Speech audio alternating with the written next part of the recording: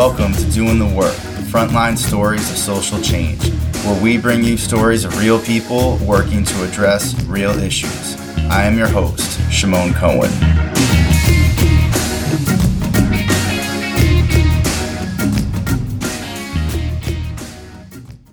In this episode, I talk with Miriam Bernardo, who is a therapist at Community Connections for Life in Miami, Florida. We discuss Miriam's community-based clinical work with a diverse population of clients who experience a range of mental health issues, as well as community violence. Miriam shares her approach of learning from her clients, as well as evidence-based interventions. She talks about why she loves social work and provides a refreshing perspective. I hope you enjoy the conversation. Hi, Miriam. Thanks so much for coming on the podcast. Really excited to have you. And just to start out, could you let the listeners know what you currently do? Yes. So what I currently do, I'm actually a therapist or a clinical social worker at a community mental health center called Community Connections for Life. So my role there is to provide individual counseling to children and adults. And I also I facilitate psychosocial rehabilitation groups. I also provide the services in the field. So there are times where I have clients that I see in the community. What are the particular challenges for this population that comes to the clinic or that you're going out to see in the community? So with the adults that I work with, they suffer with severe mental health issues. So I would say that maybe 80% of them are diagnosed with schizophrenia, while others are bipolar, and it's very severe. So it's really affected their day-to-day life. So I would say some of the biggest challenges are kind of trying to overcome a lot of the stigma that's still related to mental health, while also trying to link them to services, because unfortunately a lot of them, they don't have IDs, they don't have social security cards, they have unstable housing, unstable employment. Some of them don't even have they're not able to read or write. So all of these things make it even more challenging to get certain services to keep them stable. And again, at least the clients that I work with have a very limited income because they do depend on things like Social Security. So it's like when they pay their rent, they probably have about $100 that they have to survive off every single month. So it's like this continuous cycle where they want to get better, they want to eventually become independent, but with like all these barriers, it's hard to kind of to break that. And how do you, when you're working with them, what's your approach? A lot of education and a lot of just reinforcing certain behaviors, because unfortunately for a lot of them, they didn't have the healthiest environments growing up, where it wasn't like you had someone that would say, okay, I understand that you're experiencing these challenges, so let me find a way to accommodate you. For me personally, I try to just focus on their strengths really, and just finding a way to use that to kind of guide how I'm going to either teach them about their own mental health, teach them how to do day-to-day things. Because even for some of them, it's like helping them understand, okay, you have to shower every day, not because they need to look nice, but for their health, things like that, because they don't have someone or that might have taught them, hey, these are, essential things that you need for your daily life. And just being an open ear and really listening to them, because with my clients, I feel like a lot of the time they've had like a lot of shame with certain things, or because of their mental health, they're kind of shunned. So they didn't really get the chance to express themselves. Just being an active listener and kind of being where they're at. So not setting expectations really high and providing them all with the same like curriculum or the same topic. I always try to adjust it for each individual person. Do they talk with you about the stigma around mental health? Some of them do. Some of them I don't. They have their own resistance where they're not even at the point where they can identify with it. So they might have a diagnosis, but they won't really say, oh, I'm diagnosed with this and I deal with these symptoms. But for others, they can see it, and you have to, at least I have to work with them to kind of let them know that though there is a stigma, that doesn't mean that there's nothing wrong with them. It's not something that's odd or weird. There's millions of people that suffer with mental health issues, and it's just allowing them to understand that and know that even though some people might not accept them or have an understanding of it, they do, at least where we are and at our center, they have the chance to kind of be accepted and talk about it. Another barrier that affects the population that I work with is a lot of community violence. So whether it's like shootings in the community, and just seeing how it affects people of all ages. So you'll have small children that are affected by gun violence, while you also have at the other end of the spectrum older adults. And just realizing that that's something that does have to be discussed.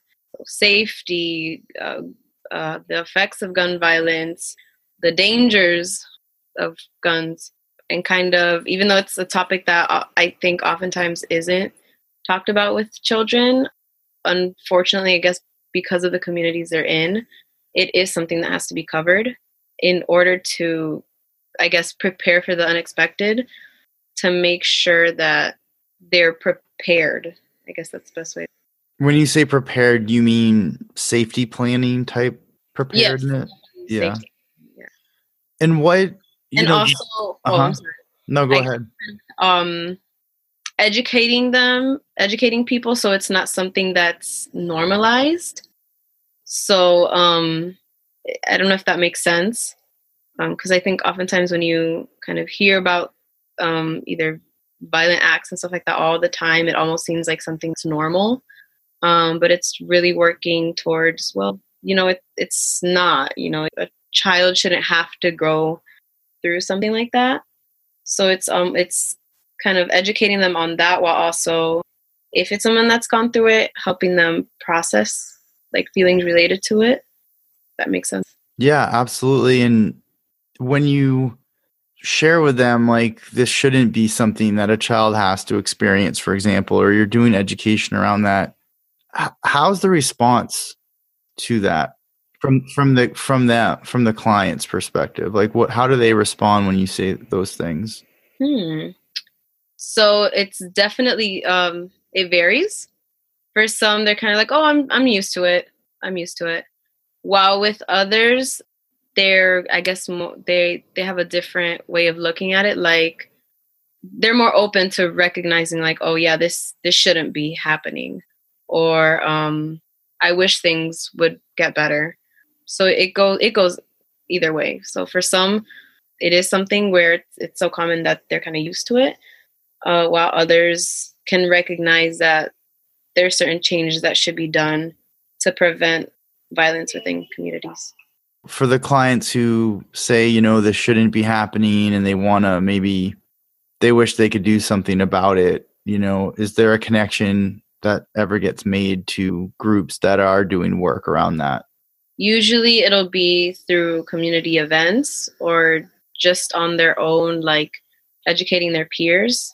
But you help them with that, or they're already engaged in those activities?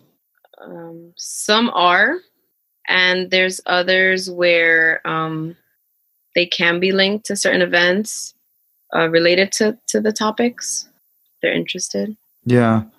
Do they share with you just what it's like to live under the daily threat of gun violence and community violence, the stress that, the toll that takes? So I could literally, probably last week, I was working with a child, and she was actually very vocal and honest about her experience. And she's kind of talked about growing up in a specific neighborhood where she openly said, like, oh, there were several times where I had to duck because there were shootings in the area, and kind of how certain sounds were like an automatic trigger for them to, okay, we need to hide, or we need to make sure that we're in the house, so that we don't get hurt. Yeah, so there's definitely been some that are open and honest about how it's affected them. Did you feel prepared for working around those issues? Personally, I did. I think it was very helpful that I did have. I feel very fortunate that the internships I had through school kind of already gave me some insight on some of these issues. Because if not, I don't know if I would have been ready for the position I'm in, just because a lot of the cases I do get are very severe, and honestly, things happen every single day. For me personally is different. So I think that definitely helped, because again, every single day is different. I mean, I've had literally last week, I got to work and probably within 30 minutes, I was calling 911 because somebody had a seizure. So it's definitely having the background or that opportunity to learn in an internship setting was definitely helpful. It's like, for me, the learning doesn't stop. So I do my best. So at work, I do have trainings, but aside from that, on my own, if I see a training within the community or an event on a certain subject matter, I put in the effort or put in my part to go ahead and do it, because there's definitely always something new to learn. There's always room for growth, more things to learn about. So I try to take the initiative on that. Or even if I encounter a case where maybe they mention something I don't know much about, I kind of do my part to make sure, okay, let me make sure that I'm educated on this. I know something about it. So I get the perspective from the client themselves about the subject matter, and then kind of the evidence-based material on the subject. That's great. So you're just as you learn about these things, you're like, boom, I'm just going to look that up. I'm going to find what the research says about it, but I also got the client's perspective on it, and then you kind of learn how to approach it from there. Definitely. Because again, since you might have a bunch of clients that might be dealing with quote unquote the same thing, but it's always different with each one. They might all be dealing with a certain issue, but it's always different with everybody. There might be some similarities, but again, every single client is unique in their own. So. There's a lot of information about marginalized populations, especially people of color, not seeking out mental health services, and a lot of barriers to access. And also because of the stigma and because of some cultural barriers, often on the part of providers, clinics, clinicians, cultural incompetence, lack of effective cross-cultural work. Could you talk about how the work you're doing really bridges that, since you are working with a very diverse and marginalized population? Yeah, so I think it's great having a center where everybody can come in, depending on their background, and be with individuals that are kind of trained to work with different populations, working with people with severe mental health issues, and specifically working with marginalized groups. It's kind of knowing how to accommodate each person, because again, at least with my experience, I've had clients where, depending on their cultural background, because of their mental health issues, they were seen as either they were possessed or there was something wrong with them. So it's kind of adjusting to their view or how they see it as well. And how do you do that when you're with them? How do you adjust to their view? Because, this stuff is discussed in, a little bit in class, maybe in some classes, but when you're there with the person and they're actually telling you, about being possessed or whatever, it can, especially when someone's starting out, right? Because you're starting out recently with your MSW, and you've made that transition to being a full-time therapist now. It can kind of throw someone off maybe in the beginning, because you might want to just follow what you learned, the intervention goes A, B, C, but I think if there's anything I've learned actually being with the clients is learning how to be flexible and just working wherever they are. Not have again not setting specific expectations depending on the intervention. I kind of just I allow the person to be very open and vocal about their experience, and then making sure I keep any biases aside, always keeping an open mind, and making sure that from my end, just reminding them or allowing them to know that they're in a safe space, that there's no judgment, there's no right or what wrong answers, quote unquote. Yeah. And what's the primary, I mean, like what are kind of like the demographics of the client population? The majority are people of color. So I would say more than half are African American, and then a few are Hispanic, and then there's a couple that are Caucasian. And do the clients who come in typically keep returning for services? Yes.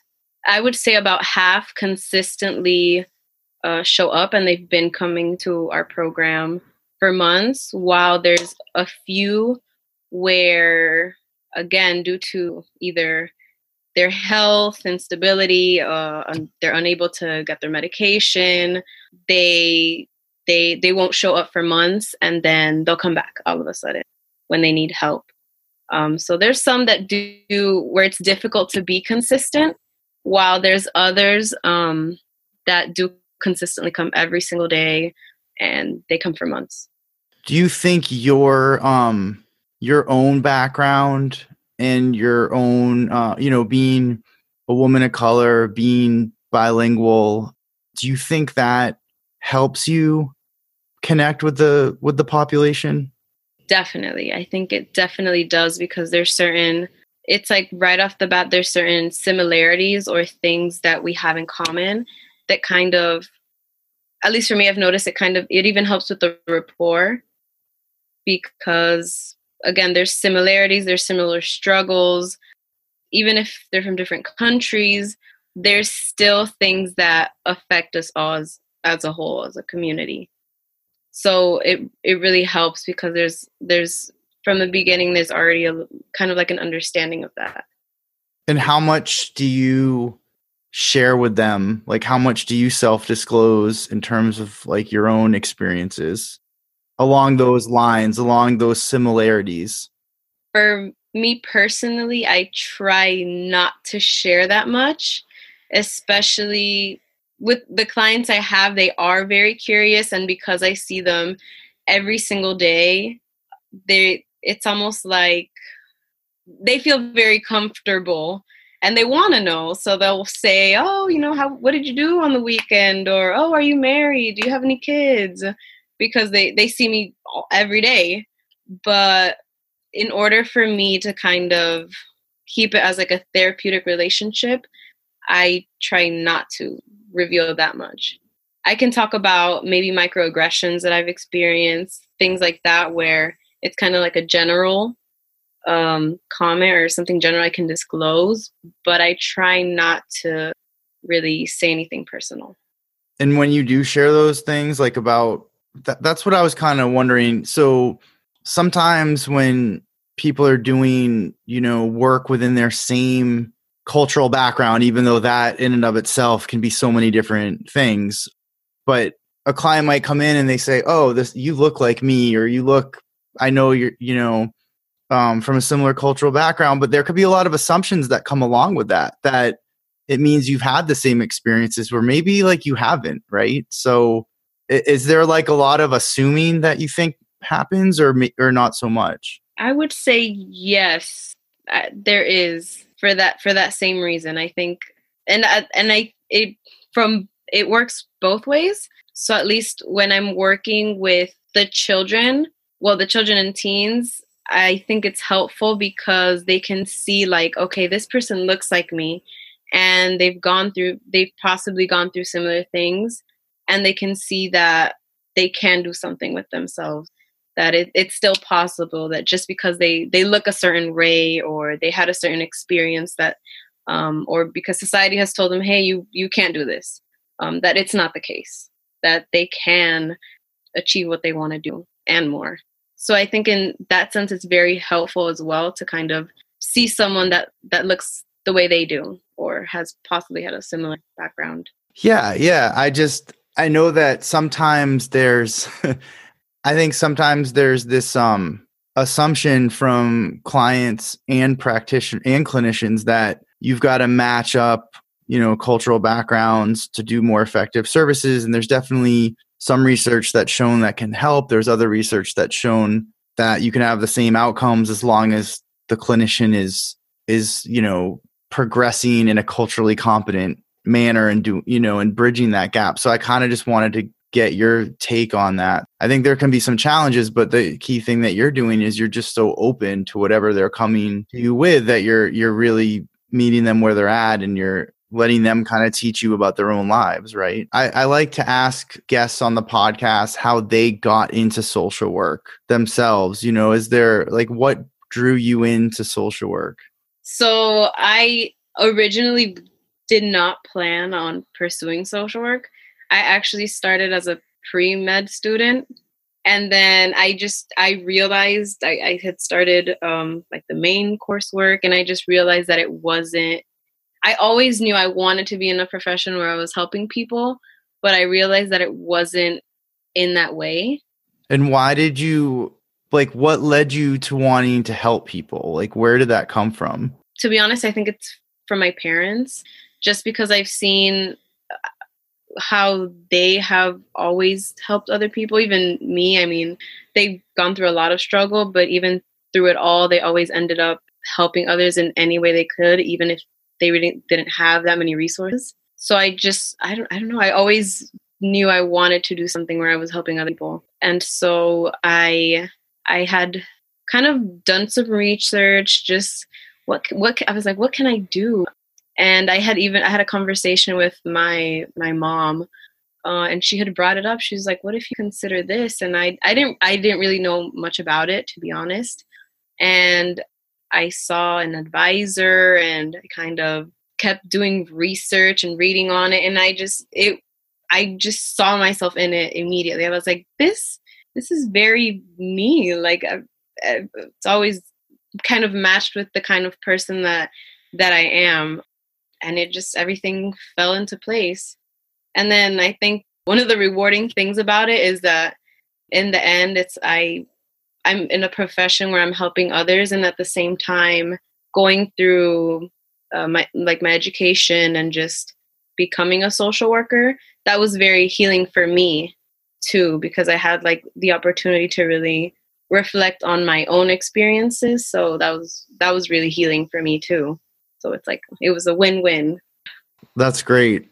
That's really cool. Going back to the challenges, with the clients that you're working with, and all these barriers for them, and also thinking about some of the previous work you've done, some advocacy type work. How do you engage in social change, right? So, social work, we have we have these values of social justice. And sometimes doing therapy, social justice can be kind of brought into it, but sometimes it feels hard to, especially if you've done advocacy work before. So how do you kind of bridge that in your work? For me, it's still through doing outreach.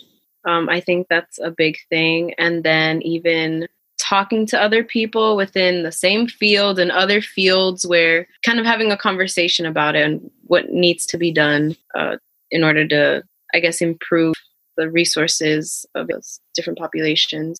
And then individually, it's really being there for each client. So there's been times where they'll be on, even if it's on the phone with social services or something like that, but the person on the other end of the phone call kind of doesn't have the big picture of what this person has gone through or how they are, and just being there with them on that phone call and advocating for them makes all the difference. because it's like you're bridging that gap where, okay, if I wasn't there to really assist them with that, they might not have gotten what they needed in the end. And just continuing to be involved with other social workers, even if they're not working with the same populations, and being involved in NASW, which I continue to do, and being an active member, all of that contributes to help with advocating. Are you involved with any other like NASW type work in the community that, any projects that you're working on outside of the therapist role that you're doing at your job? Yes, I'm a committee member for NASW for the Miami Day Chair. So we still try to do events throughout the year to, again, not only bring social workers together, but to still advocate for all the changes that still need to be done. And still going to supporting events for other organizations. So like going to NAMI events or just other events where it's an opportunity to really talk to the community about certain populations or resources or bills that should be passed in order to help people on a bigger scale. So that's a big one. That's excellent. It can be, you're out there doing the work, and it can be incredibly challenging when you're juggling your work schedule and all your other responsibilities to then engage in all this other work. So, why do you do that?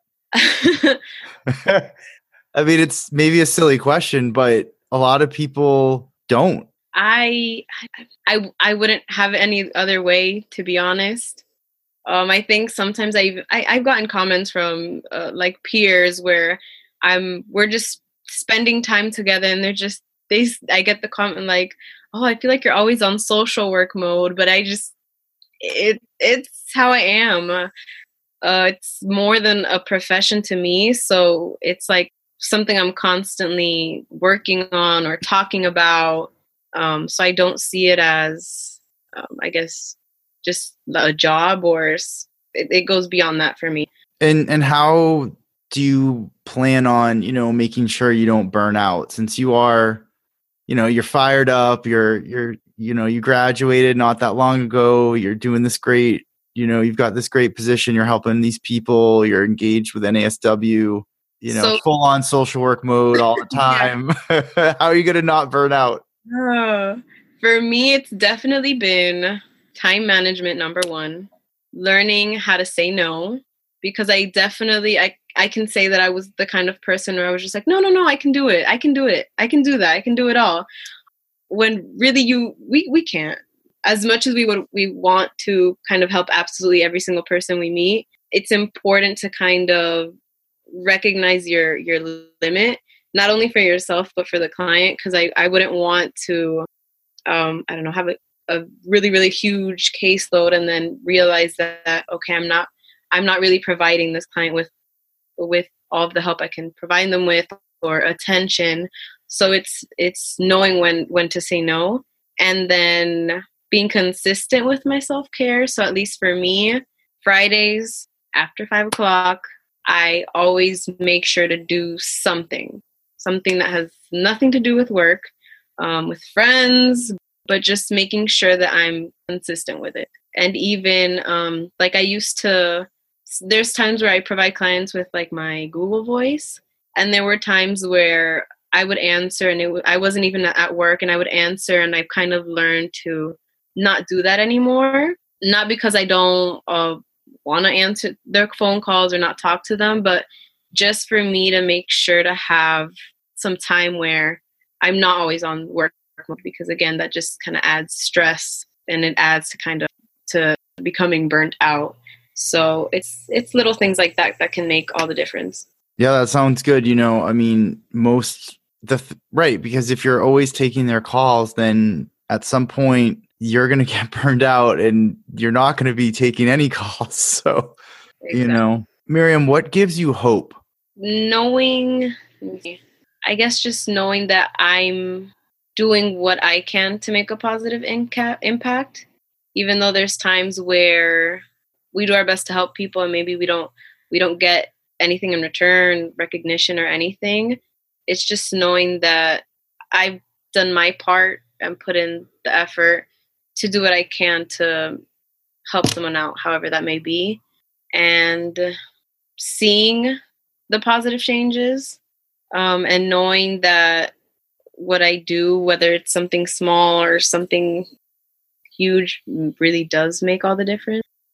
So just before we kind of wrap up, is there anything, you want the listeners to know, or just kind of any thoughts that you want to get out there?